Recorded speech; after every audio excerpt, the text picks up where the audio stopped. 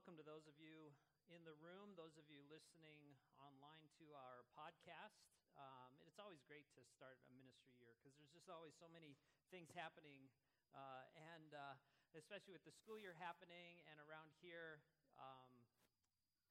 There we go. Around here, our ministries all start, and there's just like this starting line. So it's going to be an amazing year. So it is the start of school. And I want you to think back to when you started school, or that transition from summer into the school year. How many of you remember being excited for the start of school at the end of summer? Okay, yeah, more than I thought. I was actually one of those people. I really enjoyed going back to school, and the reason is because I grew up in the small town at that time of Grand Forks, North Dakota. NDSU, woo, no. UND, yes, whatever. Fighting Sioux, yeah. Anyway, so Grand Forks, North Dakota, and it was a small town, and it felt like a small town because there's no fences, and we literally, it was like the movie The Sandlot. All of us boys would get together. We lived right across the street from this park that had a baseball field, and we would just spend the whole summers playing and going late at night and the whole bit. And so when school started, we just took the party inside. I mean, it was because we were all together. We played with our friends during the summer, and we just played with our friends, during the school year. So it wasn't really any different. And there were a couple of things that I really liked about school, going back to school. One of them was the food. Believe it or not, I loved the cafeteria. I loved the school food, especially Friday pizza days. And I don't know if it's different now, but back then it was like real pizza. Like people actually made it with their hands. And it was just so great. That and that canned fruit cocktail that you'd get in the other compartment. Loved that. And then on all the other days, my mom actually made me lunches, which my mom's amazing. So I just loved the food. The other thing I remember about going back to school was actually the schoolwork. I actually enjoyed getting things done, learning new things, and going through and specifically history. I loved history and old stories from the past. And I don't remember the specifics, but I loved kind of the schedule of it all, because after school, all of the parents had the same schedule for all of us kids. So we knew that if I'm inside doing something, with school at home, the other kids were as well. So basically, we would all come home from school. Our parents would have a snack ready. We'd watch Gilligan's Island from 3:30 to 4. We all did. That's when it was on. Remember Gilligan's Island? Oh, yes. Gilligan's Island. And then we spent homework, depending on how much we had. Now, our homework back then is different from the homework the kids are assigned today. Back then, there's a rule called the Rule of 10. And if you're a teacher, you may know this, that for every grade starting at grade 1, not kindergarten, but starting at grade 1, that student should have homework a maximum of 10 minutes. Okay, so do the math. First grade, 10 minutes. Second grade, 20 minutes a night. I look at our students now, and I'm like, oh my goodness. And it's not the teacher's fault. It's just everything's kind of changed, and there's so much homework that you guys have to do. In fact, some of you parents are like, I might as well just homeschool my kids because I'm spending 8 hours a night, helping them with homework. But I liked getting that done. And as I got older and older, in high school and college, I liked history, I liked music and those kinds of things. I wasn't a great student, actually. I was kind of a C-ish, B-ish student. Then I went to the seminary. And right when I was going into the seminary and I got my first kind of grade report, I realized that I was getting straight A's in the seminary. Tons more work, harder concepts, and thought process. But the reason is because I was passionate about what I was learning. I loved the history of the Christian church. I loved the history of the Christian faith, the love of theology and learning the language. It was just amazing to me because I had a passion for it. And isn't it true, when you find something that you're interested and passionate about, you want to learn more and more and more about it. You yearn to learn more about it. And maybe for you, for some reason, if you're feeling like your life is just kind of boring right now, maybe it's because you're not learning anything. Maybe, and it doesn't have to be your work related. Many of you have hobbies outside of work, and you're learning. You're like, oh, I'm in IT, but gardening is awesome. I love it, and so I'm learning more and more about horticulture and flowers and plants and those kinds of things. So it might be different, but maybe if you're feeling like your life isn't going anywhere, maybe God has something new for you to learn.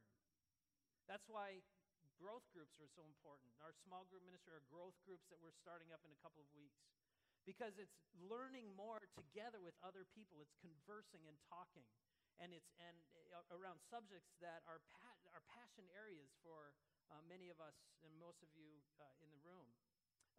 Actually, our Bible story, we're looking at Jesus today.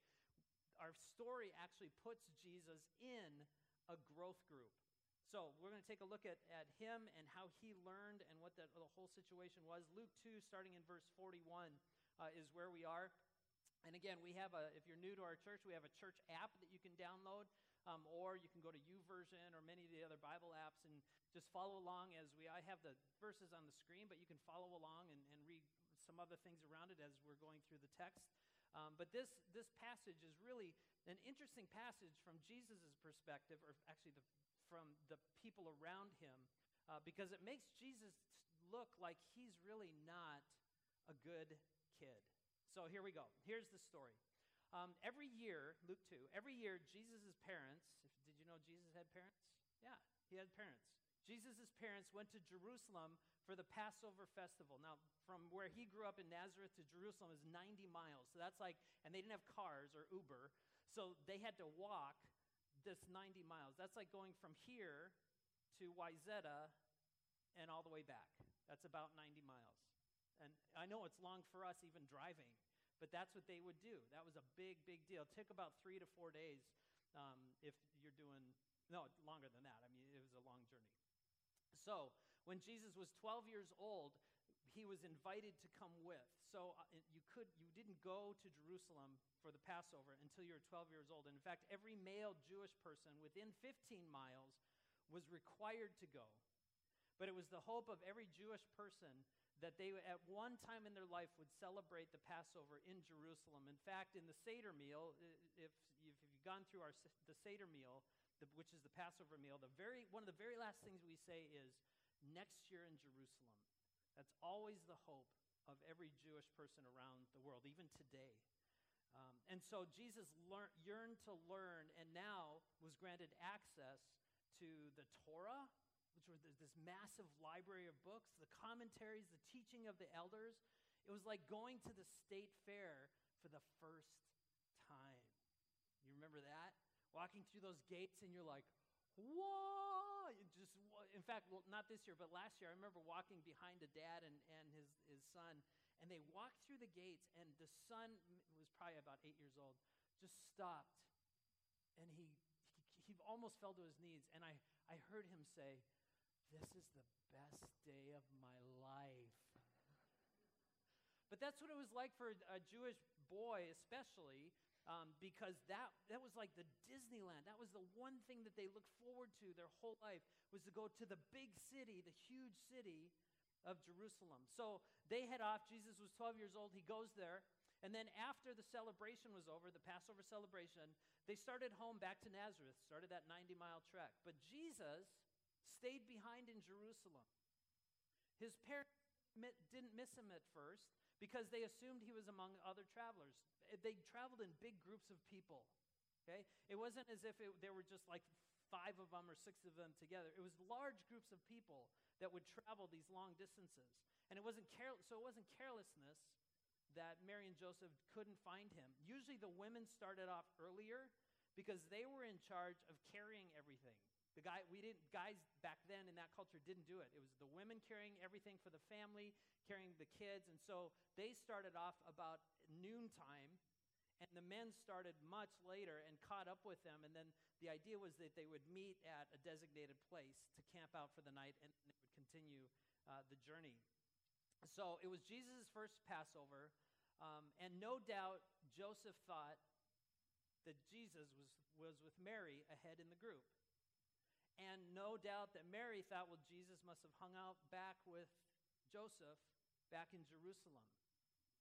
So they get to the first meeting place. So they didn't go the whole 90 miles. It was the first night after they left Jerusalem. And when text says, but when he didn't show up that evening, they started looking for him among the relatives and friends. Like your car keys, how many of you have ever lost your kid before? You know that feeling. In fact, maybe that panicked feeling that where is my child? Especially if they're younger. I've told this story before, but one time when our son Nathan he was about 5 or 6 years old, and he was in kindergarten, and we were both doing something together, and Kelly and I were leaving this event because we knew that Nathan was going to get off the bus from school, from kindergarten. So as we were getting in the car, and I'm going to claim it, she probably said, why don't you go ahead and go home and meet Nathan? I didn't hear that.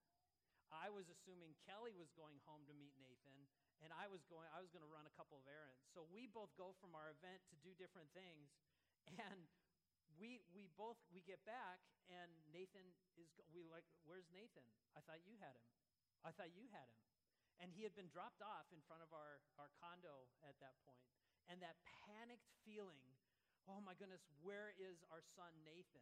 Luckily, Kelly was wise enough to say to the kids, if you ever get here and you can't get in, go to our neighbors. So we ran around and everything was fine. I'm still a little scarred. But it's that panicked feeling that you get. In fact, when they couldn't find Jesus, they went back to Jerusalem. So they spent a good 10, 15, however long they could travel in a day, had to go all the way back to Jerusalem to search for him there. What do you think the conversation was like? Well, when I get a hold of that kid. 3 days later, they finally discovered him in the temple. So they get back to Jerusalem, they discover him in the temple, and he's sitting among the religious leaders, listening to them and asking them questions. So the religious leaders, the Sadducees, would sit around in the courtyards and talk about theology. And people would have this conversation back and forth because it wasn't a sermon. They didn't stand up like I am here and just giving a sermon where there's no feedback back and forth. They were asking questions. Everybody was. And you don't think that this was a scene where Jesus was standing up as a 12-year-old dominating the elders. That didn't happen. But he was answering and hearing and asking tons and tons of questions. If you have students like that, if you're a teacher, you get that one student who is really interested in what you're talking about. Notice I say one student if you're a teacher, right? So he was there. He was asking all these questions, and all who heard him were amazed at his understanding and his answers. It's kind of like a middle school child who is discussing physics with the rocket scientist. And if you are a teacher, over the years, you probably can identify a couple of those kids that are just like, man, it's like an 80-year-old in a 12-year-old body kind of thing. Deep, you could just tell the wisdom coming from that student. Jesus' parents, though, as we continue the story, they weren't so amazed because the story keeps going. His parents didn't know what to think after they find him. They pull him aside. They say, son, his mother said to him, why have you done this to us? Your father and I have been frantic, searching for you everywhere in Jerusalem. Searching and searching. Where were you? We couldn't find you. And then we get the first recorded words of Jesus, our Savior. This is the first thing that he says at age 12. He says this, but why did you need to search, he asked. Didn't you know that I must be in my Father's house? But they didn't understand what he meant. So here's what this means. The original language, the way this phrasing is in the original language, assumes that this conversation about Jesus being the Son of God has already been happening in the household. So at some point before this, before age 12, Jesus came into the understanding that not that he was just different, but that he was the Son of God, the Messiah, the Savior of the world. He's 12 years old, he's still putting it all together, but there's an assumption that Mary and Joseph and the family were already talking about this. And so for Jesus, it's like, why don't you understand it? Understanding is just taking two concepts and putting them together, right? That's the core of learning anything. You take this concept and you put them together and make a connection. Then you take these two concepts and another group, and it just is all, that's how learning actually happens. And that's why we can learn more and more. It's just grouping things together. They didn't put together the conversations they had about him fulfilling prophecy. 39 prophecies just on his birth alone. And him being in my Father's house. So after that little conversation, they returned back to Nazareth. He returned back to Nazareth with them and was obedient to his parents. It wasn't that he wasn't obedient when he stayed. But the text said, Luke makes sure that we know he was an obedient to them. And his mother stored all these things in her heart. Where have you heard that before? At his announcement, the angel comes to Mary and says, "Hey, you're going to be the mother of the son of the Savior of the world." And she pondered all these things. She stored those things in her heart. Doesn't say anything about what Joseph said. And it's so funny because moms are like, "I wonder what this means." Dads are like, "Little dude, good to have you back in the family. All right, we're just kind of oblivious." But Mary is thoughtful. So why would Luke make sure that you and I understood that Jesus was obedient to his parents? Because even the perfect Son of God, even the perfect Son of his heavenly Father was the perfect Son to his earthly parents. And mark this, it did not make him proud. He was their Savior. This 12-year-old boy was the Savior of his parents and his family, but he never lorded it over them. Pride never entered into the picture. He loved them as they loved him. And then the final thing is Jesus grew then. Interesting, he's the Son of God, but yet because of his human nature, he grew, he learned. He grew in the knowledge and wisdom and in stature, meaning maturity, and in the favor, the grace with God and all the people. The good pleasure of God was on Jesus. So here Jesus is who he says he is, just even at 12 years old, and doing the things that Jesus does at that God does, even at the age of 12 years old, growing, yearning to learn, yearning to be with other people to learn. So, in closing up, just two things as sort of application. This is kind of like, wow, that's really interesting, but so what? So here's what, as we go into a new ministry year and as we start taking steps into this year, a couple of things just to encourage you in. First one is this: yearn to learn. Yearn to learn. What are you learning right now? Yearn to learn. Take the example of 12-year-old Jesus, who kind of knew he was God, but he was still figuring it out. In fact, Psalm 1 says this: "Oh, the joys of those who do not follow in the advice of the wicked, or stand around with sinners, or join in with mockers. They delight in the teaching, in the law of the Lord, meditating on it day and night." And because this person does that, because this person is in the Word, meditating, thinking, processing, asking questions, being with other people asking questions, because of that, they're like trees planted along the riverbank, bearing fruit in each season, good season and bad. Their leaves never wither, and they prosper in all they do. For me, I love learning. I love learning new stuff. In fact, part of my potential sinful personality is wanting more and more and more ideas, more stuff. In fact, I just picked up this little ditty. I've never read a book this thick except in seminary. It's called Decision Making in the Will of God. Because I want to know what's godly decision making? How can I make a decision? If God already knows what decision I'm going to make, what does that look like? How does he influence that decision? Does he influence that decision? So I just started this one, and this is going to take me probably all year to finish. But this is for me, the yearning to learn more and more about God and how he interacts with the world. And those of you who know me, I love business stuff too, personal development, personality styles. I read all that stuff too, and I'm learning in all those areas as well. So yearn to learn, be like Jesus. And then the second thing is this: engage in a growth group. Engage in a growth group. If you're not in a smaller group of people learning about who God is and what he's done, you're not learning. If you've gone through confirmation through 8th grade and haven't done anything since other than come to church, awesome, you have an 8th grade faith. Keep learning. You don't have to be a Bible scholar. We provide opportunities here at church for you to continue to learn. It's so important. And it isn't just book knowledge. It's, so what does this mean for me tomorrow when I have to deal with a boss who I can't stand?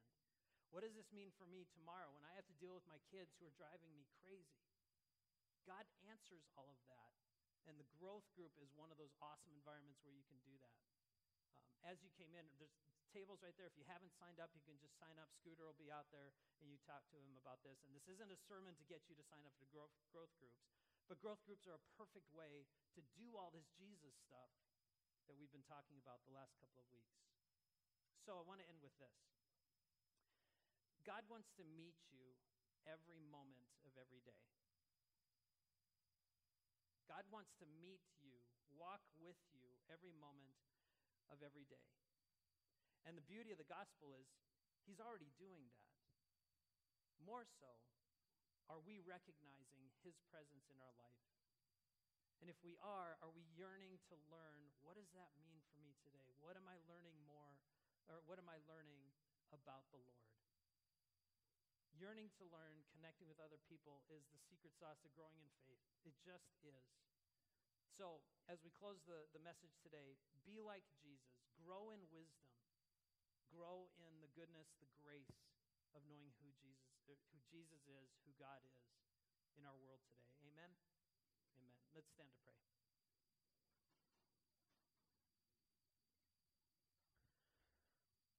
Lord, thank you for this time, this service that was filled with a lot of stuff. But it's always great to get together with the body of believers, the brothers and sisters, God, who you've called. Father, thank you for this example of Jesus who yearns to learn and who is obedient to his parents, and even just him already knowing that he is the Son of God. For those of us, God, who are still trying to figure all that out, who is this Jesus? Help them, impress upon them, God, that it's just simply this, that while we were sinners, Jesus came to die and rise for us so that we can be in an eternal relationship with you. Father, thank you for that grace that you give to us. It's in Jesus' name, and we all said, amen. Now let's have our two hands out to receive the blessing. May the Lord bless you and keep you. May the Lord make his face shine on you and be gracious to you. May the Lord look upon you with his favor. May he grant you his peace now and forever.